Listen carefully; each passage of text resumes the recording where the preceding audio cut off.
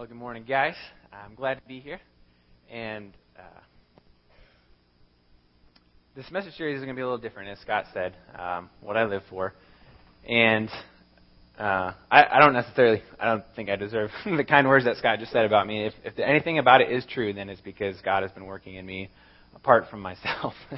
But oh, by the way, this is not supposed to be me.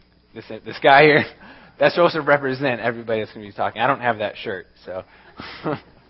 But it does kind of look like me, I guess. I'm really glad to share, basically, this morning, this opportunity, just what motivates me and what gets me going. And before I do, I just want to take a moment to pray, help me settle my nerves, and just be able to speak well in front of you guys. So let's pray. Dear Lord, I thank you so much for this morning, and just for giving me the opportunity to talk here. And I have a really strong desire to honor you in what I say and just the things that I communicate. And so I pray that you would help me to do that. And just as I speak, I pray that you would help me to put a guard over my mouth and speak only things that are truthful and honoring to you. So just show us from your word today how we can respond to you. In Jesus' name we pray. Amen. Well, one of the things that I live for, one thing that gets me really fired up and motivated is all this soldier imagery we see in the Bible. So soldiers and armies, and we've been talking the past few weeks about the armor of God, just fighting for the Lord, being recruited into His service. And so I love all that. I love the manliness of it. And so when I was trying to figure out what I live for, I tried to condense it into one statement. It took me probably like half of my sermon prep just to do that. And what I came up with, I put at the top of your listening guide. It's got kind of two parts. I live for submitting myself to my commanding officer, who is Jesus, and also for recruiting others to His service. And I'll be the first to admit, first of all, that I'm really making no claim on being the ideal image for this cause. I think it would probably be slightly more accurate if this was called what I aspire to, because rather than what I'm currently living for wholeheartedly and without regression, because I'm growing in this. I'm still pretty young and pretty untested, and I anticipate this goal is going to be challenged with intensifying aggression as I go through life. However, it still fires me up, and I get excited about the idea. And I like this concept because for two reasons, really. First of all, I feel tremendous gratitude towards Jesus. And Cody was just talking about this as we sang that last song. I'm so grateful for what He's done. And when I think about the lengths that Christ went to save me and to bring me into God's family, to make me a son of God, I get overwhelmed. I like to pray in the mornings and walk around a block. And as I walk, sometimes I think about just the lengths that Christ went, and it's overwhelming. And while I'm walking, I usually am made aware of my shortcomings and just the areas that I fail in, and get discouraged for a moment. And then I just realize that every day God patiently offers me mercy, and He graciously gives me wisdom to change my habits little by little.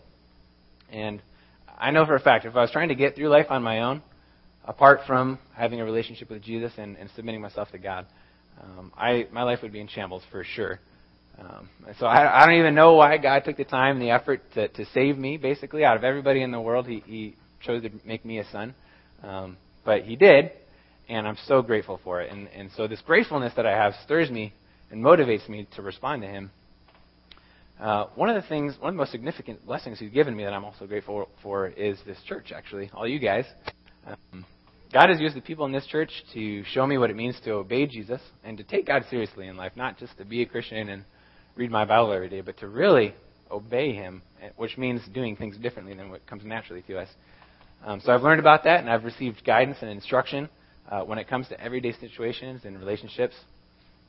Another thing I'm so grateful for is provision, and I see God tangibly work in my life in this way. Every time I've needed a job or money or things we needed to pay for, I have like a prayer journal full of requests that have been answered one way or another that show me that God is real, and that He wants to bless me. And so all these things, being here, provision, and just my salvation, just gratitude wells up within me, and I want to respond in some way to Jesus.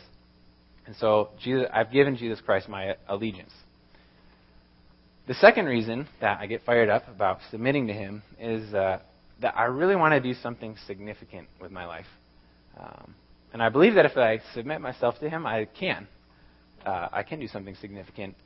And I think that started first when I began developing a picture of Jesus that's a little bit different than what I may have started with or what you normally think. When you're in Sunday school, I mean, you see Jesus, a bearded man, sitting with like kids on his lap and stuff like that. And that's true, that did happen. But I've realized that Jesus is actually very manly. And he's very commanding. You see him do some really commanding things in the Bible. And he's strong. He's unimaginably wise. And he's incredibly honorable. And so I want to be like Jesus. I want to learn from him. And I want to do things the way he does them. And so I really can't think of anything more significant than helping other people to know him and to build a relationship with him also. So I want to recruit other people to his service. And so as I do that, I'm motivated by seeing people commit to him, especially adults, people that are going through life and they've had some life experience, and they come to a point where they realize that making Jesus the boss of their life is something they need to do. When that happens, that's incredibly motivating. In addition, I'm also motivated by people that have already committed to Christ and decide to move into deeper levels of obedience to him and make some really difficult changes in their life to follow him. So if I can be a part of the process for either of those things, it's very rewarding and very satisfying. And so I've given Jesus my allegiance, and he's given me a place among his ranks. There I can serve him and make my life about something that really matters in life. But there tends to be a problem that crops up as I pursue this goal. Since I've decided to enlist, I've discovered that I have some personal preferences that I need to dismiss in order to please Jesus as my commanding officer. And you get a taste of this concept in 2 Timothy 2, 3, and 4. It says, endure hardship like a good soldier of Christ Jesus. No one serving as a soldier gets involved in civilian affairs. He wants to please his commanding officer. Basically, that means if a soldier becomes distracted by worldly pursuits and fails to do what he should in ministry, he will displease Christ. And so I have a movie clip I'm going to show you that illustrates just the idea of just like making your life about something more significant and taking that jump. And it's from the movie The Hobbit.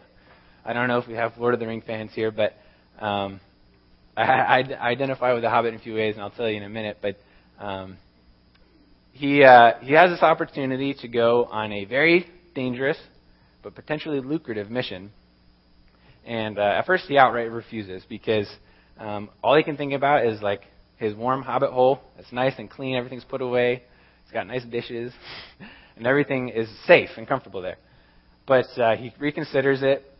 The company that he's going to join up is a company of dwarves, and they leave. But so we're going to pick up this movie clip. Right when he decides to change his mind, he signs the contract and goes after that company to join up with them. So let's take a look.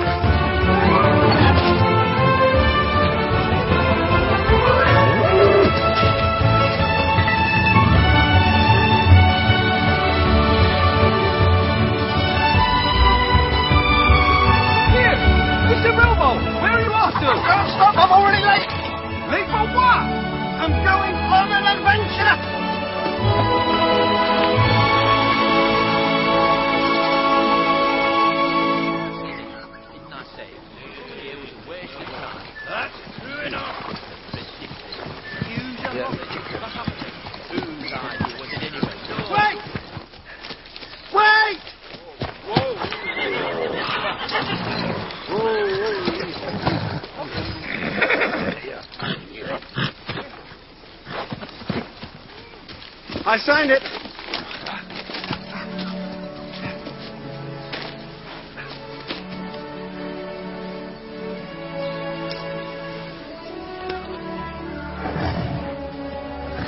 Everything appears to be in order. Welcome, Master Baggins, and the company of Thorin Oakenshield.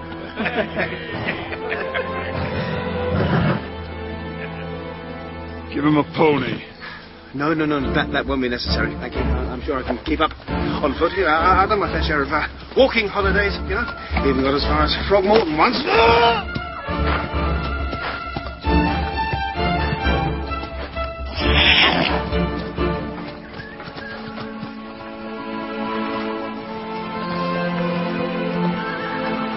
Come on, Nori. Pay up. What's that about? Oh, they took wagers on whether or not you'd turn up. Most of them bet that you wouldn't. And what did you think?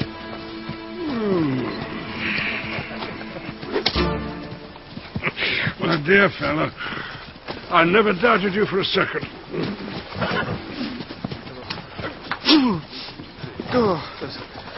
His horse hair having a reaction. No, wait. Stop! We have to turn around. What on earth is the matter? I forgot my handkerchief. Here. Use this. Move on.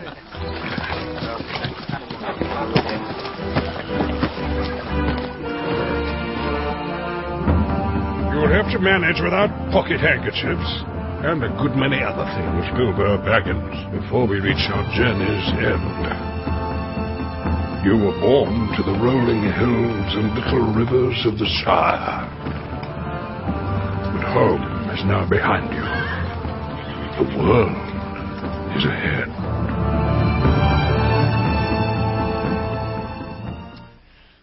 I love The Hobbit, and I can identify with him.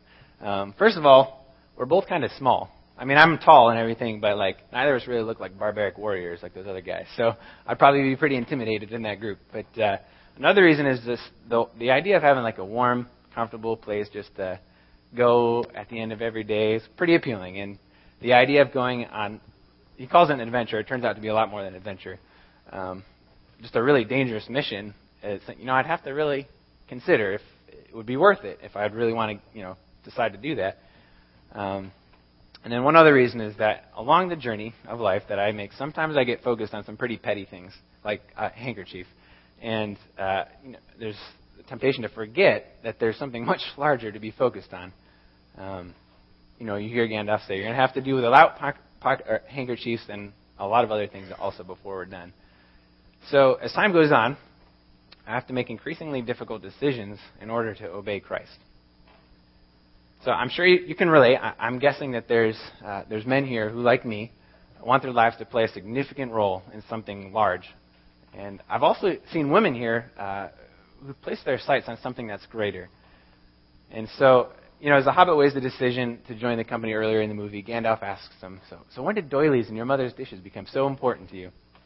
And I don't want anybody placing bets on whether or not I'm going to pull through and step up. And I want it to be clear that I'm going to do whatever it takes, whatever Jesus commands me to do. So as we go along in that effort, though, if we're left to our own strategies, we can become kind of unclear in what Jesus wants us to do.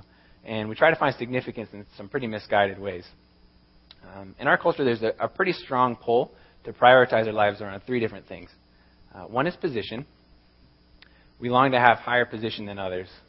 It could be at work or your circle of friends, or somewhere, maybe even here at church. You want to be elevated and have higher status and be seen as a leader or a competent boss or something like that. That just comes naturally to us. Another thing we focus on is our possessions. We want to have more and better possessions than the people we know. If you've ever gotten a new car, it's pretty satisfying. And when you roll up and you have a nicer car than all your friends, it's just that comes naturally. That just wells up inside of us. And last thing is performance. We aim to outdo others in whatever we endeavor to undertake. We just want to be better and beat them quicker and sooner. So these three things, this approach comes pretty naturally to us. We may not necessarily say that our lives are about these things, but if we just kind of go in the direction that our heart wants to lead us, these things become pretty important, and these cause us to make some decisions in life that may not be that helpful. But actually, pleasing God is the key to success and happiness in life. And we see that in Ecclesiastes 2:26. says, "To the man who pleases him, God gives wisdom, knowledge, and happiness. But to the sinner, he gives the task of gathering and storing up the wealth to hand it over to the one who pleases God." So maybe you'd like your life to have tremendous significance, and you'd like to be able to influence other people towards Jesus Christ. What we need to do is not get pulled in the direction of these things, but we need the Word of God to keep ourselves on track. That's really going to be the only way to stay focused. So anyone who wants to submit himself to Jesus must have God's Word ready at his fingertips. In the past few weeks, Josh has been talking about the armor of God and the significant role that the sword of the Spirit plays, which is the Word of God. So knowing the Bible is a critical part of anyone who lists in Christ's service, because you got to have a sword. And so over the past few years, I've been amassing somewhat of an armory for myself through scripture memory. It started in discipleship groups here in church, a kind of small group that we have. And so I've been memorizing verses, and actually I have them all in a little holder right here, which I just got this case for Father's Day this year. And it was like one of the most significant gifts I ever got. I'm like really excited about it because it holds all of my verses. And well, first of all, it's leather and like Swiss Army grade and like pretty legit. but it's significant to me because of what it holds. And I've seen the Word of God as I memorize and meditate on it. I've seen it make incredible impact on my life and the way I go, decisions I make, and things work out well when I do this. So this is very significant to me, and one of the verses in here is one I want to talk about. It's a verse that I've memorized. It's a key passage that has kept me on track when I'm trying to pursue these things. It's Acts 20, 22 through 24. And Paul is the author here, and he's kind of giving a farewell in a sense. It's almost like a little bit dooming the way he sounds, but here's what he says. "And now, compelled by the Spirit, I am going to Jerusalem, not knowing what will happen to me there. I only know that in every city the Holy Spirit warns me that prison and hardships are facing me. However, I consider my life worth nothing to me, if only I may finish the race and complete the task the Lord Jesus has given me, the task of testifying to the gospel of God's grace." So Paul wrote this. He was a man with very admirable courage. And what I see is he was clear on a few things. He was clear on his assignment. He knew he had to go to Jerusalem. And he was equally clear on the fact that it wasn't going to be an easy assignment. He was basically headed straight to the front of the battle lines where the fight was going to be the hottest. He was going to Jerusalem to tell more people about the life and good news of Jesus Christ, including some pretty prominent political figures. There's going to be a lot of people there in Jerusalem that would fiercely oppose him. And we actually read later that some people were actually conspiring against him to kill him. They were laying in ambush, waiting to just catch him while he was traveling and just, slit his throat or hang him. I don't know what it was going to be, but it was going to be gruesome, I'm sure. And so this is what he's facing. He knows like tough times are coming ahead. And so he's writing farewell to the Ephesian elders, which was a group of people, a church that he helped start. And the reason that's kind of significant is that scholars think that this may have been his favorite church, maybe his favorite leaders that he worked with, because he spent more time with them in a consecutive period of time than anywhere else. It was 2 years. And basically, we get the idea that he was probably really comfortable there. He probably loved the relationships that he had. He felt warm and refreshed being with them. And I'm sure they had some hard times and worked through some things, but he loved it there. And for him to say farewell to them and move into the place where he's going now that's a pretty bold thing. And we see that he's left in the dark as to knowing the exact kind of trouble he's going to face. He can't even hardly prepare for it. He just knows that there is going to be trouble, and that's probably going to be the worst he's yet experienced. Despite all that, he rose to the challenge, and he had strong courage and resolution just to get the job done, regardless of his personal safety and comfort. He didn't do it obstinately or begrudgingly, but his main concern was completing his assignment with honor. So basically, Paul sets the bar really, really high. And when I think seriously about everything that he went through, I feel kind of sheepish using this passage and somewhat comparing it to myself, but I see there's a few key things in what he says that I can learn from and just apply them to my life in somewhat of a less intense degree.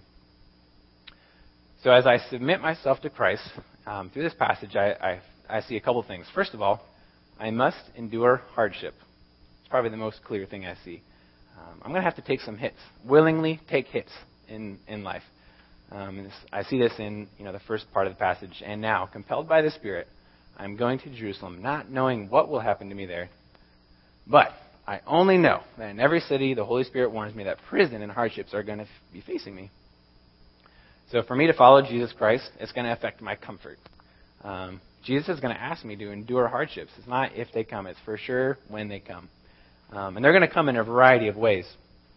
One source of opposition that I experience frequently is spiritual warfare. And we have been talking about this and using the sword against it. The enemy has attacked me and my family numerous times, frequently using fear and discouragement just to push us down. My wife, and even my 15-month-old daughter, we sometimes experience this oppression. And we have to use verses that we've memorized, things that are in our hearts, to fight back and to use the only weapon we have, which is a very effective one. So that's one form of opposition. But most of the hardships I've experienced don't usually come from bad people doing bad things to me, like we see in Paul's case, putting him in prison, really bloody beatings, death attempts, things like that. But usually my hardships come in the form of things that I need to give up. Paul gave up a life of comfort and ease willingly, and so I too have to choose to give up things that I want. So sometimes I'll be going through life or having some experience, and I'm feeling like God wants me to give something up. If I choose to comply and I let it go, then I'm tangibly showing Jesus that he is my commanding officer, and I will do whatever it takes to serve him and please him. I'll show you a picture of something I've struggled to give up. This is a picture of upstate New York. This is where I herald from. Me and my wife, we're both from this area. I live near this area. And this picture may not do much for you, but this is kind of like the rolling hills and the streams of the Shire for me. If you're a Hobbit fan, that's how you can relate it. And even if I just drive through the road, when we visit family there, we drive through the road, I feel refreshed and lifted just to be in this area. So I miss that a lot. And as I just mentioned, our family is there also. Most of my family and most of my wife's family. And we miss them a lot. If you look at a map, like Southern California and New York almost couldn't be further away in the continental U.S. So the way that we miss our family has actually only increased over time because now we have a daughter. And I really want my mom to know my daughter. I want my daughter to know who my dad is and my sisters. And I want Liana to know Aaron's family too. And so being here comes at a pretty high cost to us, actually. And so as I think through that, I have to figure out why I'm still here. And the main reason is that I'm confident that my current assignment from Jesus is to be in Riverside, a place that I've actually now come to love also. But the fact that my assignment is here has been confirmed to me over and over again through just the way that God has provided for us to be here and the way that he's brought us through deeper levels of growth and obedience to him and maturity in him. So the way I see it, instead of being a self-directed mercenary, a soldier of Christ is actually a directable emissary. I spend a lot of time self-directing and just picking a way that I want to go and just go for it regardless. But the times that I've chosen to be directable usually turn out for my greater benefit and actually greater life impact as well. So when I think about this whole area of hardships, I don't really consider myself at Paul's level. I don't consider myself a full-fledged soldier of Christ because I know I haven't been fully tested in this area. And this isn't that extreme compared to what I will experience. But in fact, in the Bible, there's only two people that were called a soldier of Christ by Paul. One was Archippus in Paul's letter to Philemon, and another was Epaphroditus in Paul's letter to the Philippians. And the thing that marks those guys, that sets them apart, is the way that they endured hardship, almost to the point of death, and they stayed focused on their mission, and they put their whole life to the Lord's use. So for me, I know, for me to get to that level, I anticipate that additional and more difficult hardships are going to be coming my way. Paul anticipated trouble. He didn't know when or where or what kind. But for me, when hardships come, I'm going to have to trust Jesus will show me how to walk through them and to keep pushing forward and to walk with him. And hopefully he gives me the grace to do that. when I look at this passage, there's another thing I see.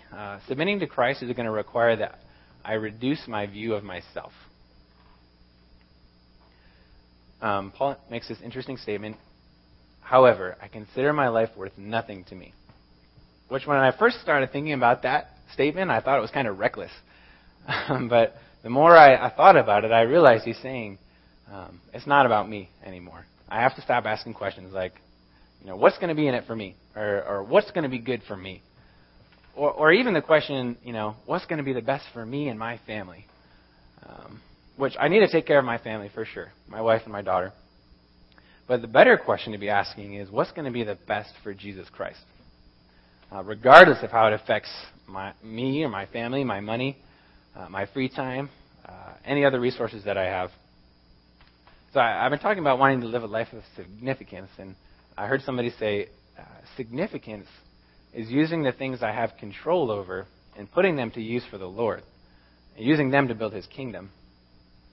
So I can't tell you how many times, in contrast, that I've been asked to participate in some event or help on a project of some kind, and first the question that goes through my mind is usually, how much gas is it going to cost me to get there and back? Or wouldn't I just rather hang out at home tonight? It's been a long day of work. Or sometimes I may even consider using my family as an excuse not to go. Like, they need me at home right now. And sound noble about it, right? But I need to ask myself a different question altogether. Will it be pleasing to Christ if I pay the cost and I take the time to invest in those people or that project? Which is a real hard challenge to do, and it's something, we have to build into. And then one third thing that I see from this passage is that submitting to Christ, I must limit my focus and finish strong. The final part of Paul's statement here is, if only I may finish the race and complete the task the Lord Jesus has given me, the task of testifying to the gospel of God's grace.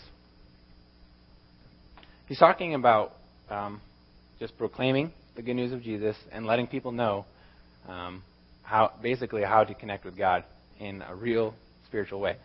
And this idea is something that consumes a lot of my mental energy, and I just know that regardless of wherever I live, whatever job I have, how much money I make, any other detail that affects my life, this one thing is going to have to be constant.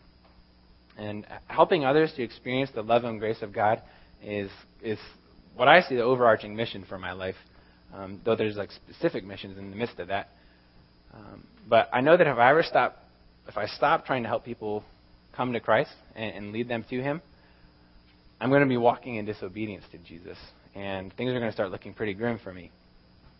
And I'm really not the greatest at this yet, and I don't have a ton of experience in helping people come to Christ, but I'm striving to keep this as a foundational building block for my life.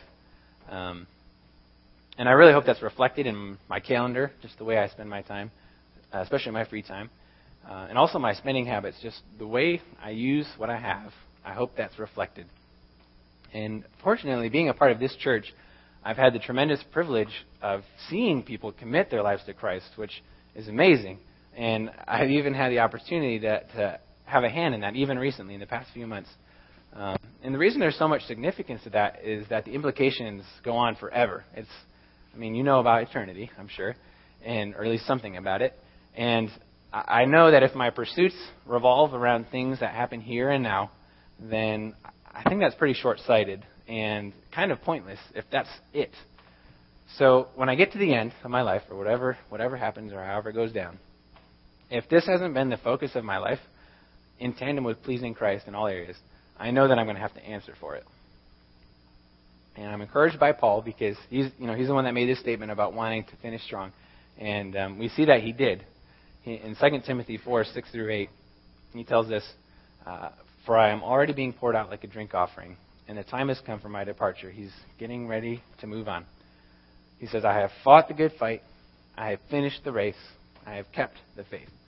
And he goes on to say after that, "Now there's in store for me the crown of righteousness, which the Lord, the righteous judge, will award me on that day. And not only to me, but also to everyone who has longed for His appearing." So I'm encouraged and motivated by this, that Paul aspired and he achieved. In all honesty, I don't really know if I have what it takes to live a life this purposefully, but I know I want to try. And as I make the effort, I see how God develops me in being able to do that little by little. So at this point, I'll have the band come up. We'll transition a little bit, and the ushers can get ready to prepare our tithes and offerings.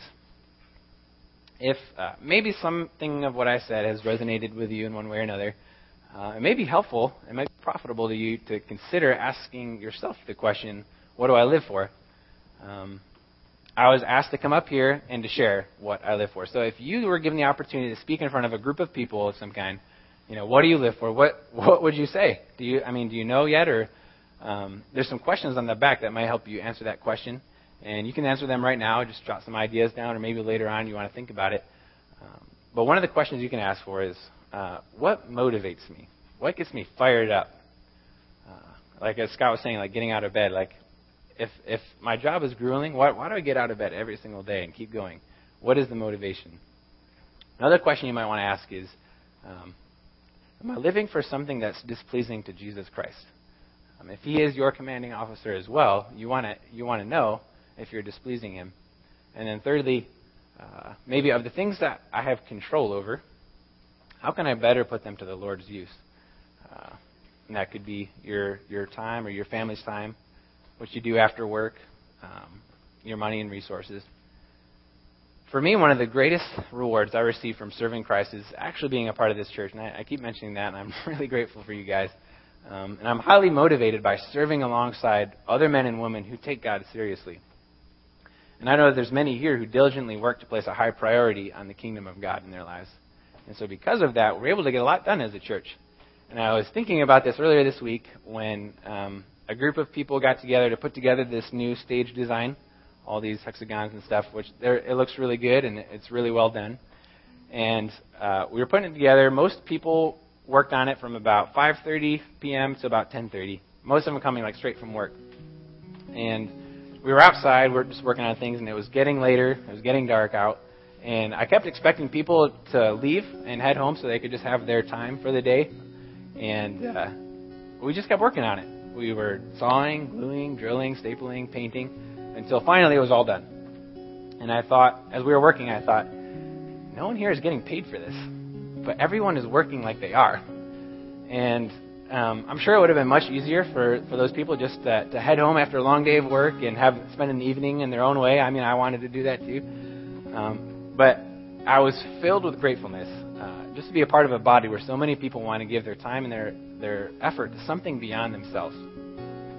Probably the best part about it is that I don't think anybody there would have actually felt like they were working. They probably would do it again this week if there was the need. And that's just because of the joy and the sense of significance we get when we work together towards the mission. So at this point, I'll have the ushers come around, and you guys can collect the offering. And if you filled out one of those connection cards, go ahead and just drop it in the basket. Not only do most of our members serve our church with their time, like I was just describing, but also with their financial resources. At OCC, we're totally supported by the members and regular attenders, the people that call this place their church home. So if you're a guest, don't feel any pressure to give. I'm really glad that you guys were all here to make it this worship this morning. And as Scott mentioned, we'll be continuing this series for a couple weeks. And it, possibly, for some people, it may be tempting if you know the main speaking pastor isn't going to be there. Just as like, I'll pass on that one and catch him when he comes back.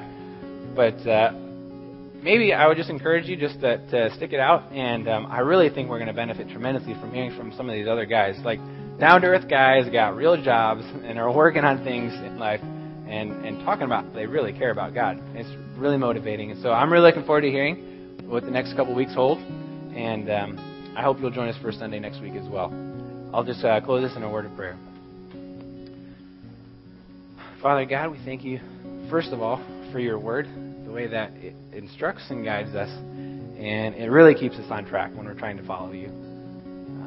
I pray that you would just use it today to encourage and just lift our eyes up to something higher, maybe to just jolt us out of just our typical routine and figure out where we can better serve you. Even for myself, Lord, I constantly need that. I just thank you for the opportunity to worship together as just a group of people that love you. And I pray that you would just bless the rest of this service. In Jesus' name we pray. Amen.